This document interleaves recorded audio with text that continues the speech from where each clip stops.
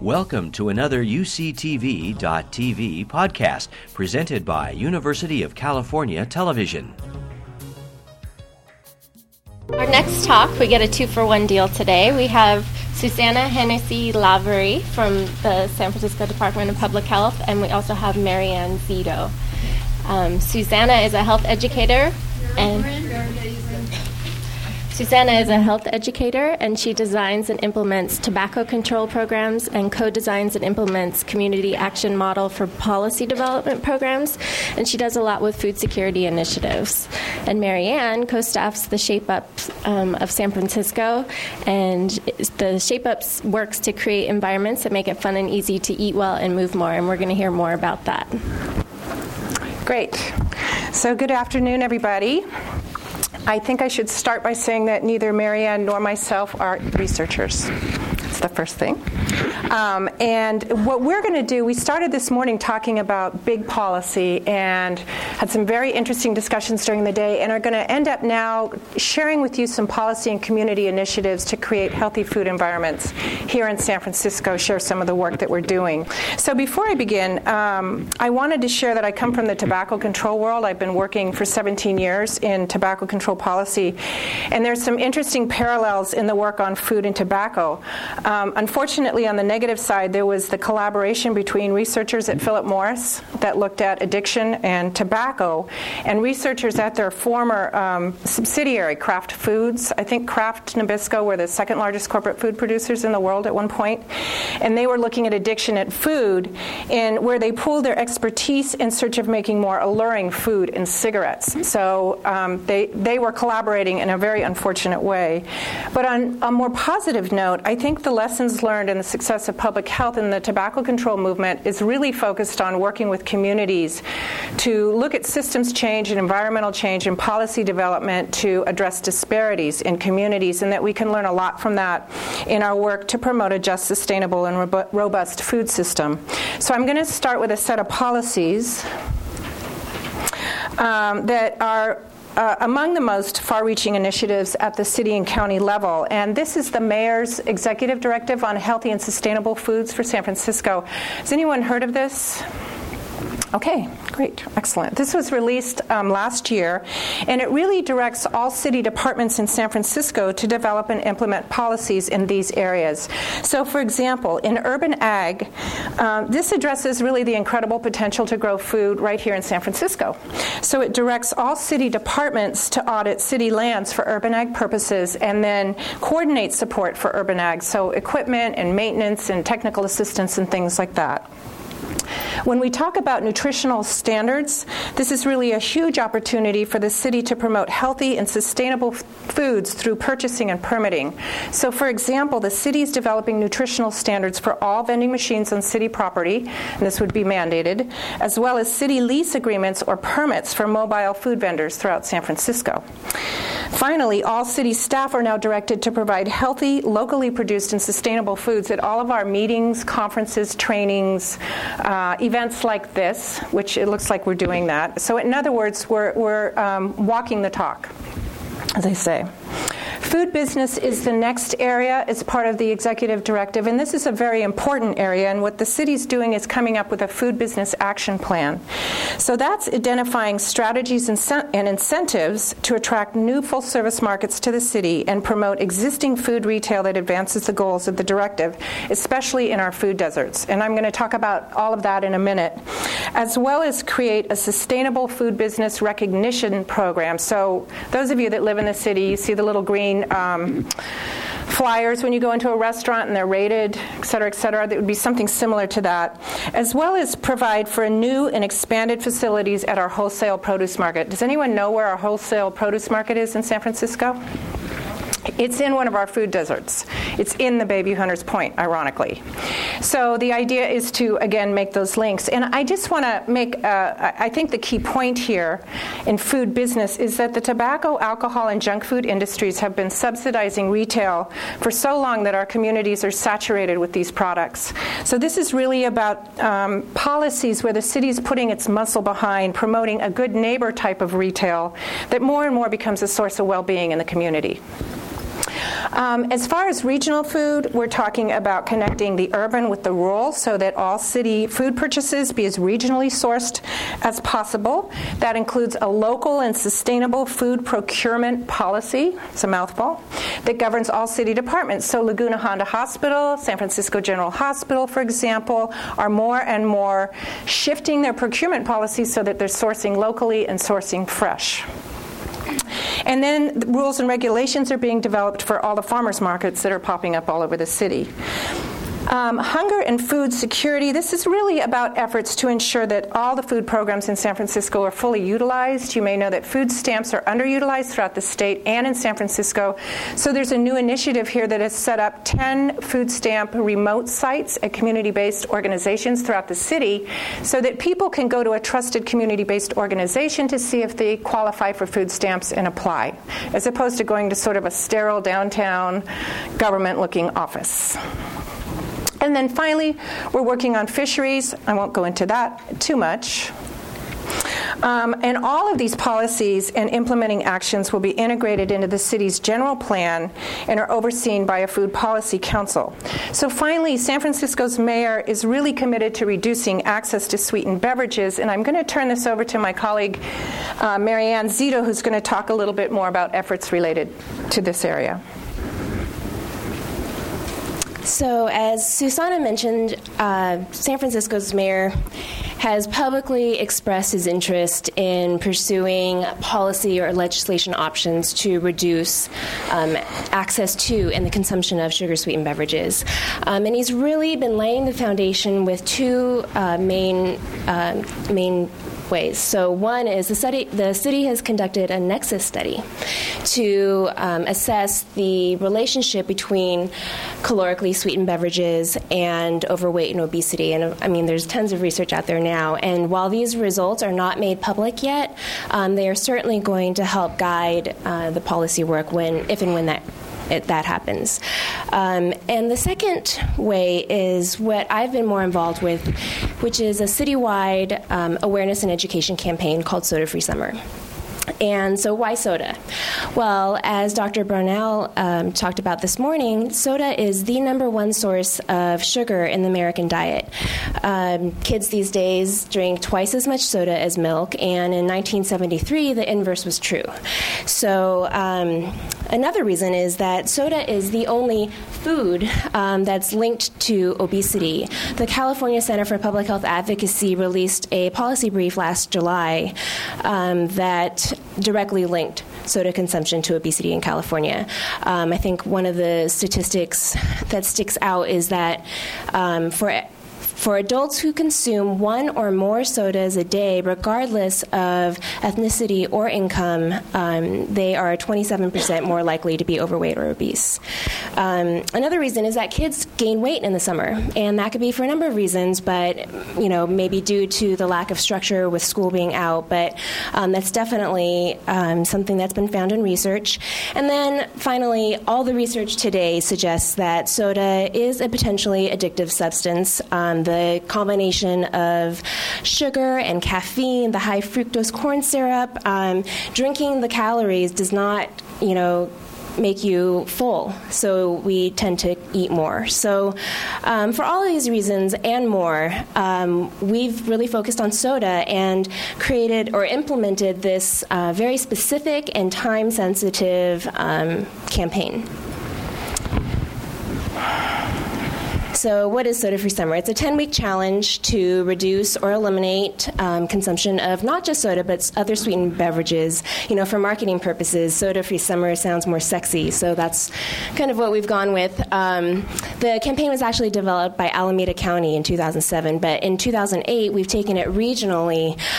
So 6 Bay Area counties have been implementing it since 2008. And we were funded by the California Endowment to conduct an evaluation. We really wanted to look at not just individual behavior change, but also organizational change. So this chart shows the individual behavior change, and the evaluation was a random digit dial of 600 participants, and 47% of those who participated reported drinking less soda than they did prior to the campaign. And in a follow-up question, we wanted to know what were they replacing the soda with, and it turns out it is water, so that's great. It's not pictured in the slide, but there was a stakeholder survey as well. So of the organizations that implemented the campaign, more than half of them also reported that they started policy changes. And organizations were changing policies so that they were restricting and limiting access to unhealthy foods and beverages. Again, walking the talk. And so, again, we didn't want to just see individual behavior change, but this is a slide that demonstrates the support that we found for policy changes by local and state governments, which is great, because we really need a comprehensive strategy in order to have lasting behavior change. So as you can see, the majority of respondents really do support limiting access and from the local and state level. This is just another parallel campaign that we launched last summer, Drink Water, aimed at the 3 to 7-year-old population. And now, because we have these two components, we are broadening the message to Rethink Your Drink so that we can take this message beyond the summer months. Some of you may have been seeing this in Muni ads. Great. So this is a citywide awareness campaign. The California Department of Public Health gave San Francisco funding to run New York City's very cutting-edge ad. I mean, it's gross, it's effective, and it definitely catches your attention. So I just wanted to show you this citywide effort at changing the food environment. So last but not least, we wanted to wrap up by just telling you about work that's being done at the community level in the Baby Hunters Point here in San Francisco, one of our food deserts. And I just want to mention this program at the bottom, the Good Neighbor Program. This was one of the city's first efforts to work with corner stores. It was launched in 2003 through a youth policy development program, and the idea was that merchants agreed to be good neighbors, so take down alcohol and tobacco ads, increase fresh produce, and increase healthy foods, and they receive certain incentives from community-based organizations in the cities. And that program is now under the umbrella of SEFA, the Southeast Food Access Working Group, that I'm going to talk about. That's really a collaborative across city and community agencies to ensure that healthy, fresh, sustainable, and affordable food is accessible to all people in the Baby Hunters Point. So SEFA is really about being a catalyst for communication, advocacy, and accountability. And you can see that there's over 25, there's community-based organizations on the left, and then a number of city departments involved in SEFA on the right. And the first thing that SEFA did was a survey of 600 community residents in 3 languages and specifically asked about 2 stores in the neighborhood. So this store had not seen a new full-service market for 17 years. And the local supervisor for the area just came out and said that's just out-and-out racism in this mostly African-American community, that there had not been a new store. So the survey, here's some of the results of the survey. Residents of those surveyed, 81% rated freshness as the most important factor when choosing a place to shop, far more than affordability. They cited lack of quality fresh foods and lack of a safe, pleasant shopping atmosphere as reasons why residents don't shop at existing stores. And interestingly, many rated as most important that foods be free of pesticides and chemicals and be grown by local farmers who treat farm workers fairly. So a very strong social justice approach to this idea. And based on the results of the survey, the SEFA members settled on 3 pillars that guide the work of the group that look at the spectrum of issues across the food system. And those are urban ag, so growing our own food, awareness raising and nutrition education, because that's part of a comprehensive campaign to create demand in the community for these products, and then food access and retail. And I really want to focus in on the last one, Food Access, which is about food distribution. So it's about WIC and the food bank in pantries. It's about supporting farmers markets and restaurants. But as you remember, I mentioned that SEFA was originally born out of an urgency felt by the community for a full-service market. So SEFA's really focused a lot on the retail environment and using the survey findings for accountability. So I want to talk about these 3 stores. The first one there is Foodsco at the bottom, and this is a large warehouse discount and very old store in the neighborhood with an extremely poor reputation. It's been protested on a couple of occasions by the Network for Elders, just to give you an idea. And SEFA members actually advocated with all levels of management. This store is now working to improve its offerings and plans to build a new store in the current location. Fresh and Easy is the second store, and the survey results were instrumental in attracting this new full-service market to the area. Even though it's delayed somewhat, it's expected to open in the next year. And SEFA is now collaborating with Robert Wood Johnson-funded research to evaluate this natural experiment. So what happens, what's the impact on the community and on existing stores when a new store opens there? And then finally, I want to talk about SuperSave store. So this store is a small, independently owned market, about 7,000 feet, which was the first Good Neighbors store piloted in 2004. And at that time, if you can imagine, it didn't look like the picture up there with all the produce. There was a couple heads of lettuce, a couple of potatoes, and some really bad avocados. And due to the Good Neighbor efforts, a lot of community organizing, produce increased from 2 to 3% to 15% in the store. Alcohol sales were reduced, and all the outdoor alcohol and tobacco advertising were removed. Still and yet, when SEFA did its survey in 2008, the community was still feeling that the store was very old and outdated, which it is. And so SEFA continued to support SuperSave to improve through the development of a business master plan, pro bono technical assistance for a store redesign, transformation of the waste management for significant savings in installing a new deli. And finally, due to the organizing through this community effort, Redevelopment has now announced it's awarding a contract to a consultant leading up to a low-interest loan to improve on the interior store design and offerings. So the store has this whole master plan to move all the produce up front, move the cash registers to the back, open up all the windows, have sort of an abundant produce feel in the Bayview Hunters Point, which you just don't see anywhere. As far as the other 2 pillars, I just want to mention that, of course, a lot of work is being done to, I said create demand, but I think groups doing this kind of work across the country have found that you can transform stores all you want and bring in farmers markets, but if you're not coupling that as part of a comprehensive plan with all kinds of nutrition awareness and education campaigns, really creating a buzz in the community around these kind of efforts, it's not going to have the success that you want. And then the urban ag piece is extremely important, so working with community gardens, school gardens, urban farms, etc. And so before I end, I just want to talk about the last, most recent project that SEFA is involved in, the Food Guardians. And this was just launched, and it's a community health worker effort, in Spanish, Promotores de la Salud, whereby 8 community residents, people that live in the Bayview Hunters Point, representing the diversity and languages of the area, have been hired to advance SEFA's work on the 3 pillars. So the key thing is that these 8 individuals will become experts on food systems, not just nutrition and obesity, but looking at overall food systems. They're going to be involved in surveying residents about the new Fresh and Easy store.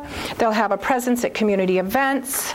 They'll talk about system-wide changes that are needed to increase access. They'll be involved in urban ag and will form a watchdog group to monitor progress at stores. And if you remember, I talked about that store SuperSave.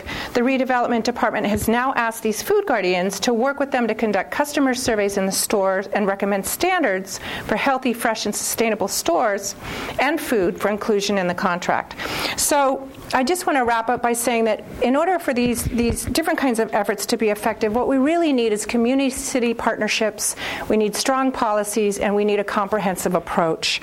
And that's such that a healthy and sustainable neighborhood food system really includes a number of elements. So everything from full-service markets to healthy corner stores and smaller stores to farmers markets and CSAs, urban agriculture projects, pantries providing healthy foods, promotion of healthy eating campaigns, and most importantly, engaged base of residents, community-based organizations, city agencies, and others, and of course, much, much more.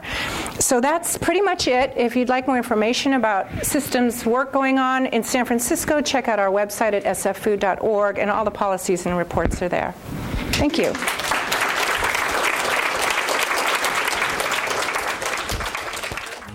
You've been listening to a podcast by University of California Television.